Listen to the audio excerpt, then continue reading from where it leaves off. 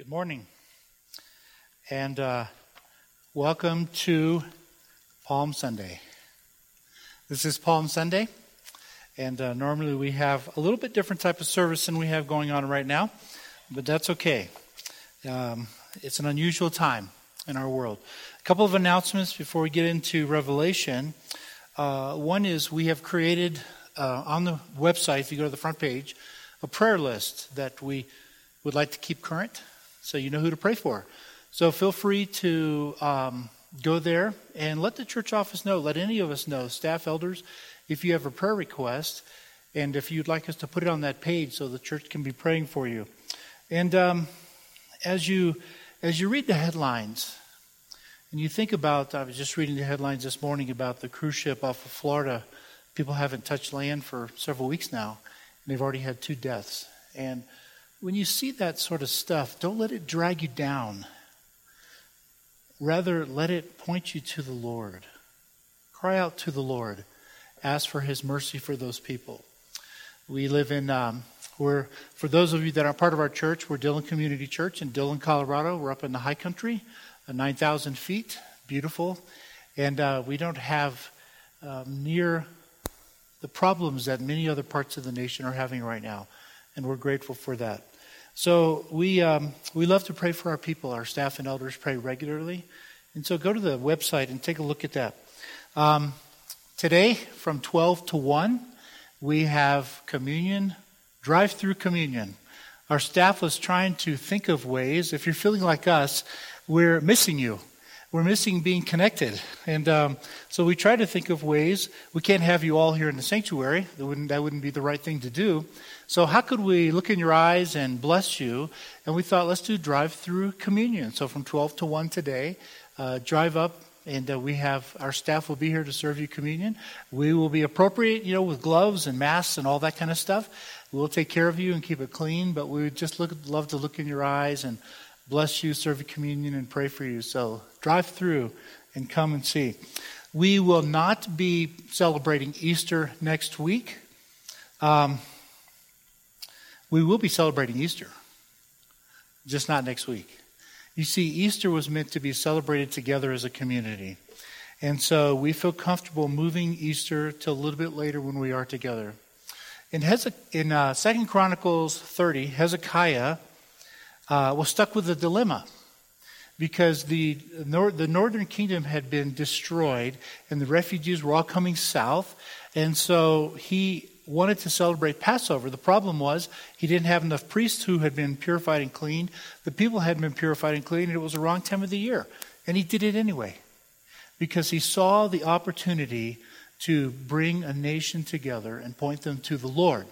So he prayed, it's a great prayer, and said, Lord, we're basically going to break the Mosaic law. We think you're okay with it, so bless us. And they celebrated Passover, and God blessed them and healed those who were sick. And so we feel very comfortable moving Easter till a time when this place is full of people. We want to celebrate it with you. But don't go too far away.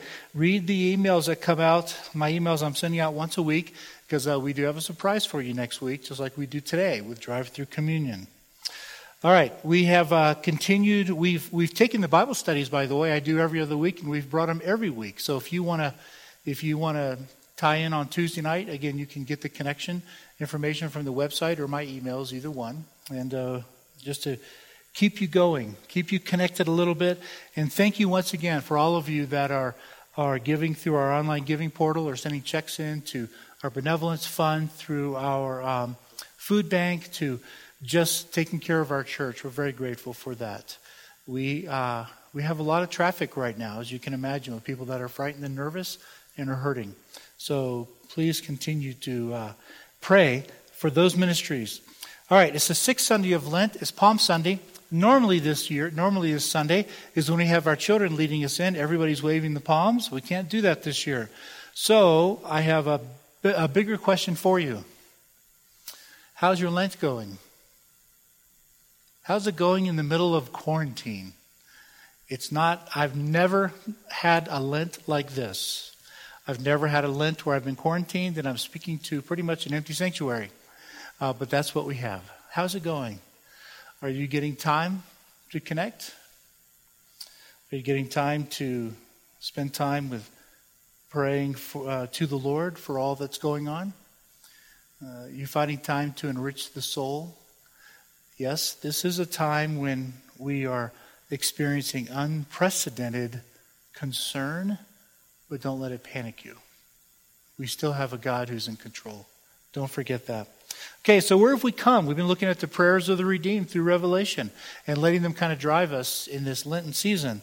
So we started out with Revelation 4, the throne room, where we talked about heaven and earth coexist at the same time. That's why Paul says we're seated at the right hand of Christ right now. And John is given a glimpse. A door opens, if you will, a portal. He can see the other side, which we can't see yet. And then in Revelation 5, there's a scroll. It has 7 seals on it. And I've argued that suggested to you that the scroll is the plan of God for how to deal with everything that we have going on. Everything from corruption to mismanagement to disease. And what's God's plan for that? Redemption and salvation. The scroll has the 7 seals. Then we went to Revelation 7 and looked at how God has sealed us. He broke 6 of the seals, which describe what's going on in our world. But before he breaks the 7th one, he seals or marks all of those who are his. That's what Paul was talking about in Ephesians 1. We've been sealed with the Holy Spirit, I think. Then we went to Revelation 11, where we're looking at the trumpets. We didn't look at the trumpets in detail, but the trumpets are the beginning of God's plan to help us understand what he's doing in this world. And so we saw that. And then last week we were in Revelation 12, and we saw the Great War. We talked about the Great War, and John saw 2 signs. There was a woman, and there was a dragon, a red dragon. And we find out that the red dragon is Satan. And we think the woman, because she gives birth to Jesus, the Messiah, the woman ends up being the faith community. Starts out with Israel, but then it gets expanded to all those who believe in the Lord. And so they fly away on eagle's wings to the wilderness, much like the Exodus. So just like last week, we're going to see imagery from the Old Testament, specifically Exodus, all throughout this story. Today we're going to talk about the end of God's wrath in Revelation 15. Okay, so we have Revelation 15, and it's a little bit of an interlude because they're singing the songs before the plagues are poured out. Well, before we get to this is Palm Sunday. So let me ask you a question. What attracts you to Christianity? What attracts you to Christianity? Now, I've had enough experience to know that there's a variety of answers out there that are going to come. Rob mentioned Jesus coming in as a king, Matthew 21. In fact, it's in all 4 Gospels. Matthew 21, when Jesus comes in, they lay palms down and they lay coats down and they put him on a donkey and quote Zechariah, your king is coming, and they say, Hosanna, Hosanna. That's basically a desire for him to become the king, take control. So they worship him as king coming in, but then a week later they cry out, crucify him. The same people, just only a week later, crucify him, crucify him. Why is that? Well, they wanted to crown him as king. What they didn't realize is that the thing that they were about to do when they executed him and crucified him was crown him as king. Just not the way they expected. You see, the answer to the question, what attracts you to Christianity, lies in how you view Jesus and what he accomplished.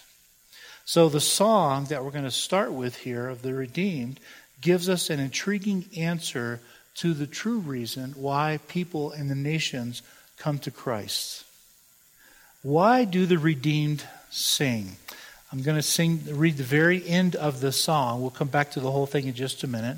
Revelation 15, in the second half of verse 4. All the nations will come and worship you, for your righteous acts have been revealed. You could say it this way, because your judgments have been revealed. Some of the translations say that. When we think of God as judgment, Tim, thanks for reading Psalm 98. It concludes that he will come and judge the earth fairly. And so this is how it ends. Your righteous acts, your judgments of which are righteous have been revealed. He has judged the nations, judged the world. So why do the redeemed sing that all the nations will come and worship the true King? Because of his judgments. Why is this good news? Most of us think of judgment as a bad thing, not a good thing. And so why is this good news? I think it has to do with the fact that each of us struggles with injustice. Each of us.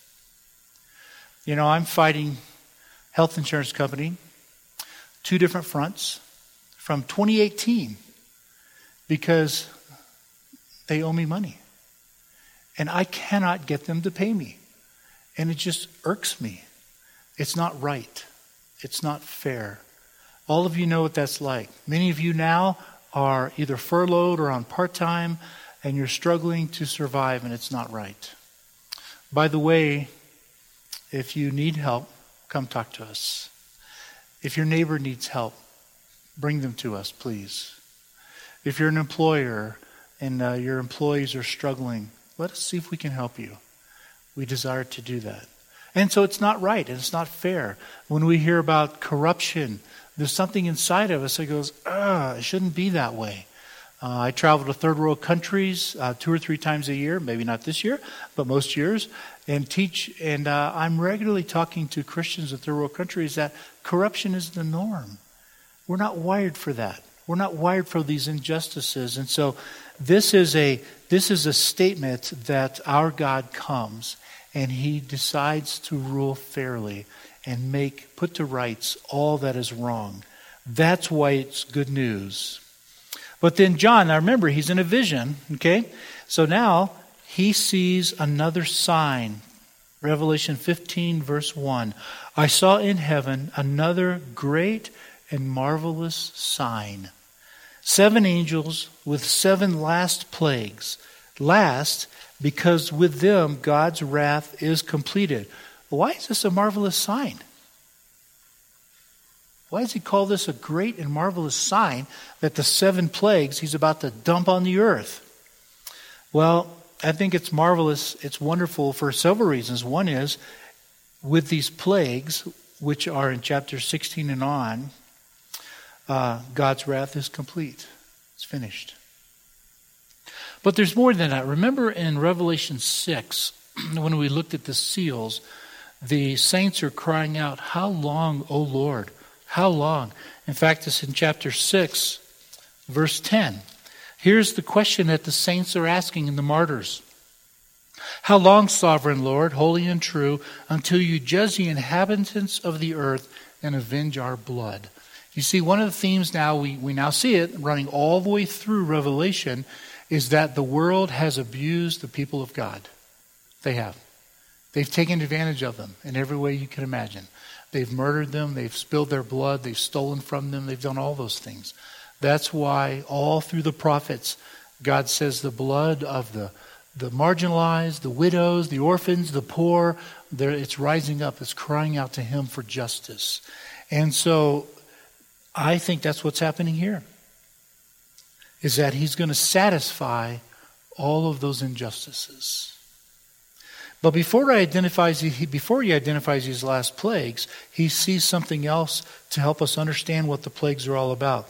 Now, I've said all along, one of the common things in Revelation is that Old Testament imagery is all throughout. It's woven throughout. The language, the allusions, the references, the citations. And so, if you don't understand the Old Testament, Revelation is very difficult to grasp. And so, the Old Testament imagery is used throughout. So, I'm going to read. This is just before the Song of the Redeemed, verse 2. And I saw what looked like a sea of glass, glowing with fire, and standing beside the sea, those who had been victorious over the beast and its image and the number of its name.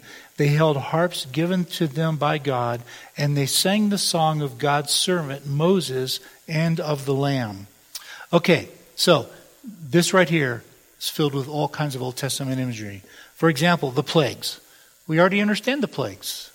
Almost every Christian knows the story of the Exodus and the 10 plagues of Egypt, where he basically destroyed the Egyptian gods and rescued them. So we already understand how the plagues overthrew Pharaoh and the gods of Egypt. So we can see right here, just off the bat, that's what the responsibility of the plagues are, is to destroy all of our human gods and to overthrow evil. But he goes on. He has this sea of glass. Now it's interesting because Jewish tradition has long conceived of the sea of glass by this time.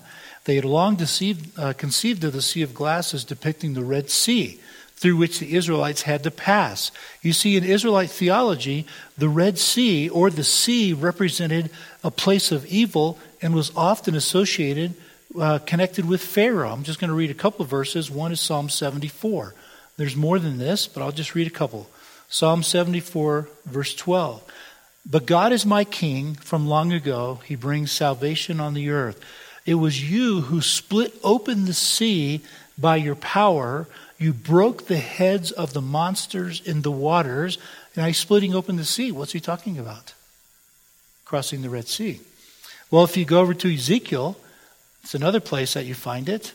In Ezekiel chapter 32, in fact, the Song of the Redeemed, a lot of the language comes out of Ezekiel 32 and the song that they sang. So in verse 32, or chapter 32, verses 1 and 2, in the 12th year and the 12th month, on the first day, the word of the Lord came to me.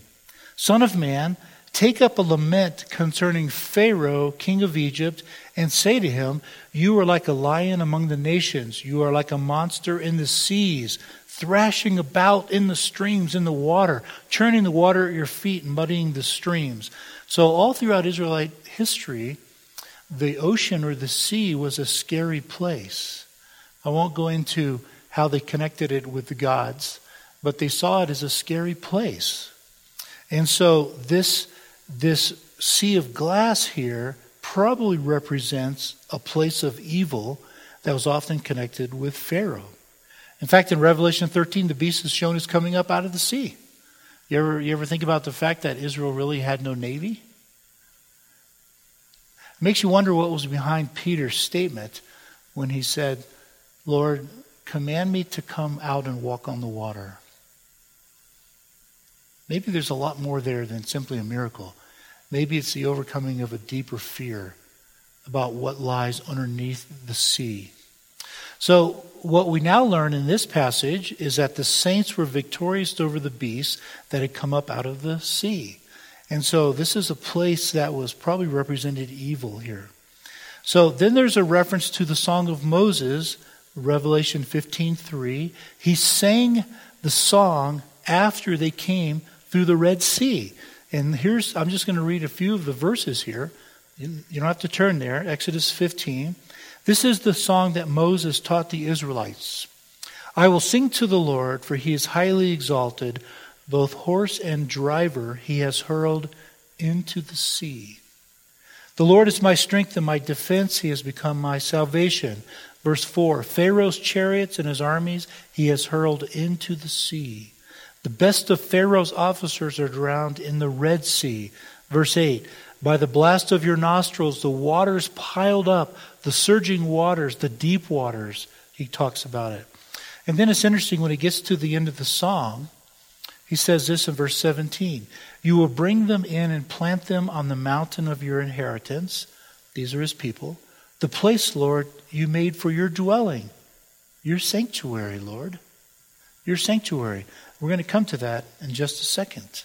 Because in verse 5, he says, after this I looked, saw in heaven the temple, that is the tabernacle of the covenant law.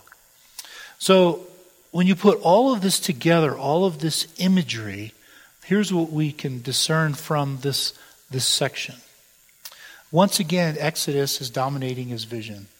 You see, the Exodus becomes the paradigm, if you will, to which we understand all of New Testament theology. All of it. That's why Paul can say, you have been brought out of slavery to sin and given your freedom. That's Exodus imagery.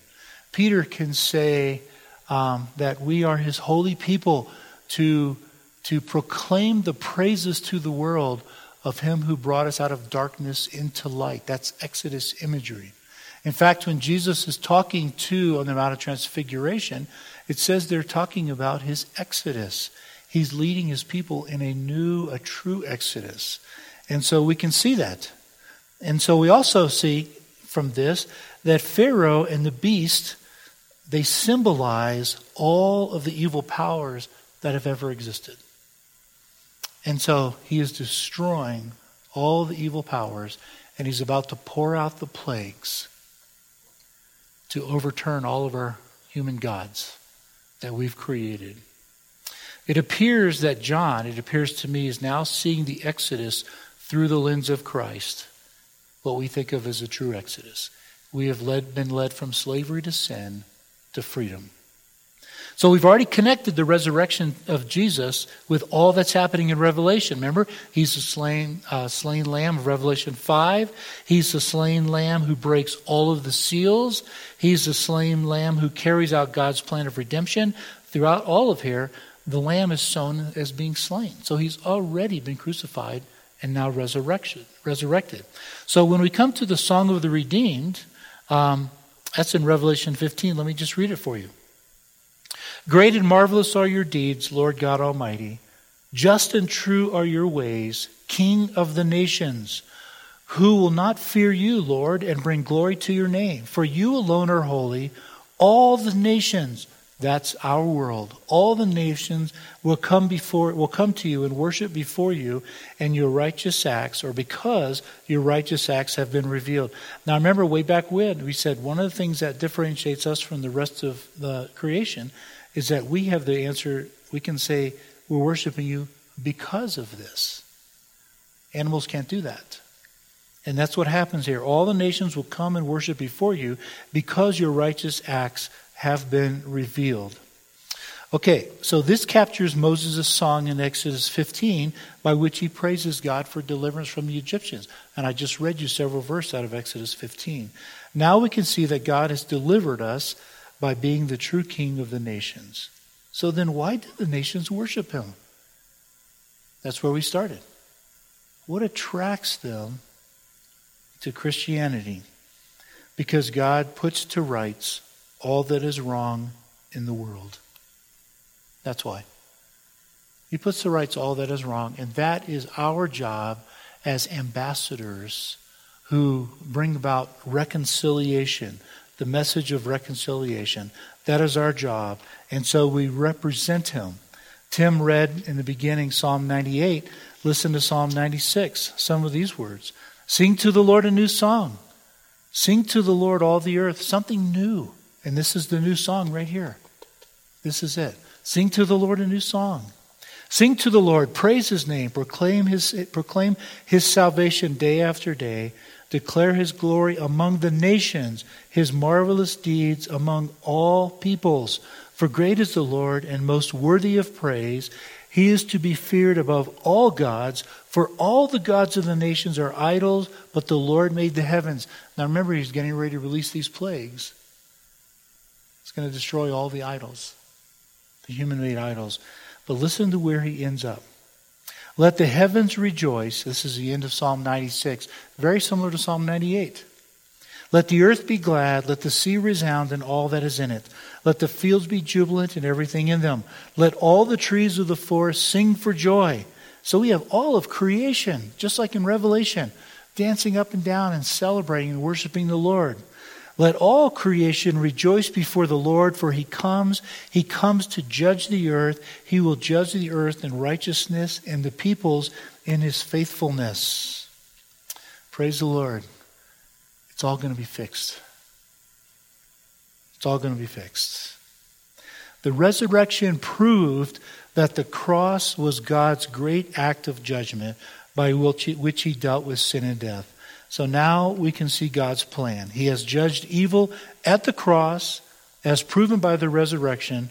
All he has left to do now is pour out his wrath on evil and all that threatens his people. You see, the beasts have already been defeated. That's behind us. We're now heading to the final judgment that deals with the true nature of evil. We're going to answer the question, how long, Sovereign Lord, until you judge. Revelation 6. John next sees a temple. Revelation 5. After this I looked and saw in heaven the temple that is the tabernacle of the covenant law, and it was opened. Out of the temple came the 7 angels with the 7 plagues. They were dressed in clean, shining linen, wore golden sashes around their chests. Then one of the 4 living creatures gave to the 7 angels 7 golden bowls filled with the wrath of God who lives forever and ever. Again, a bunch of Old Testament imagery here. We're not going to take the time to look at it. This goes back to so many passages in the prophets. So, John sees the temple or the tabernacle from the Exodus wanderings. Out of this temple comes the 7 angels with the 7 plagues. The tabernacle has the covenant, the 10 commandments. We saw a couple chapters ago that's referring to God's faithfulness and all that he desires for his people. The point is that God is now sending judgment on all who reject his testimony and his covenant. The tabernacle is open, symbolizing that God is now executing his final judgment. For the believers, earlier it symbolized that we now have access, but now it's symbolizing that he's finally executing his complete, ultimate, and final judgment.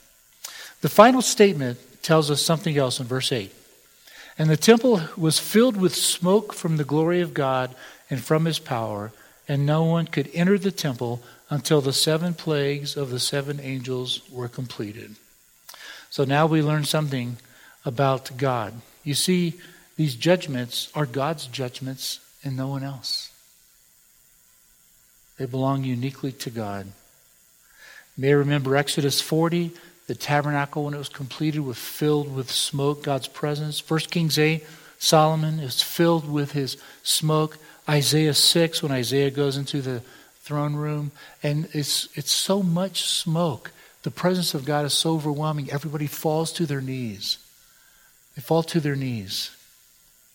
And so this is talking about God's overwhelming presence.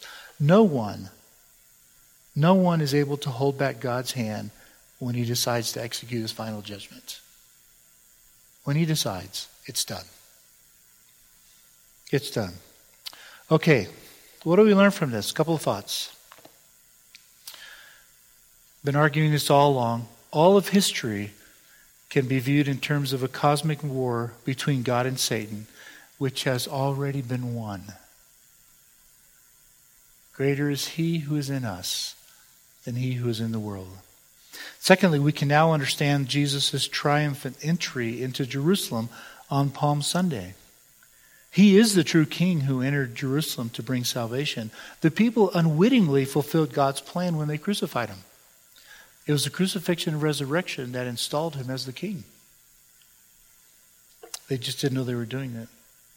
We've learned from Revelation, it was the crucifixion that brought all of this judgment to bear, everything we've seen. It was the crucifixion that's answering the question, how long, O Lord? It was the crucifixion that brought God's final judgment on all the evil that exists. And we can praise him for his righteous judgments. Because as we have suffered, and all of us have, there will come a day when that will be put to right. And we'll see his righteous judgment, doing what we all are created to experience, doing what's right in a broken world. This is what Easter is all about. That's what the empty cross is all about. A resurrected Savior, a slain lamb, the Lion of Judah, who puts it all to right. Father, thank you once again. We never tire of saying thank you for your goodness. We never tire of thanking you for your judgments. Thanking you because your judgments are right. They're good. Thank you for marking us out, sealing us, protecting us. Thank you for finally dealing with evil. We can't wait till the final mop-up, the final cleanup is done, and we get to stand before you face to face, as Moses did. We look forward to that. In your Son's name, amen. Don't forget communion today from 12 to 1. Pull up in your cars. Do not get out of your cars. Pull up in your cars and let us serve you communion and bless you and pray for you. In the meantime, enjoy the peace of Christ.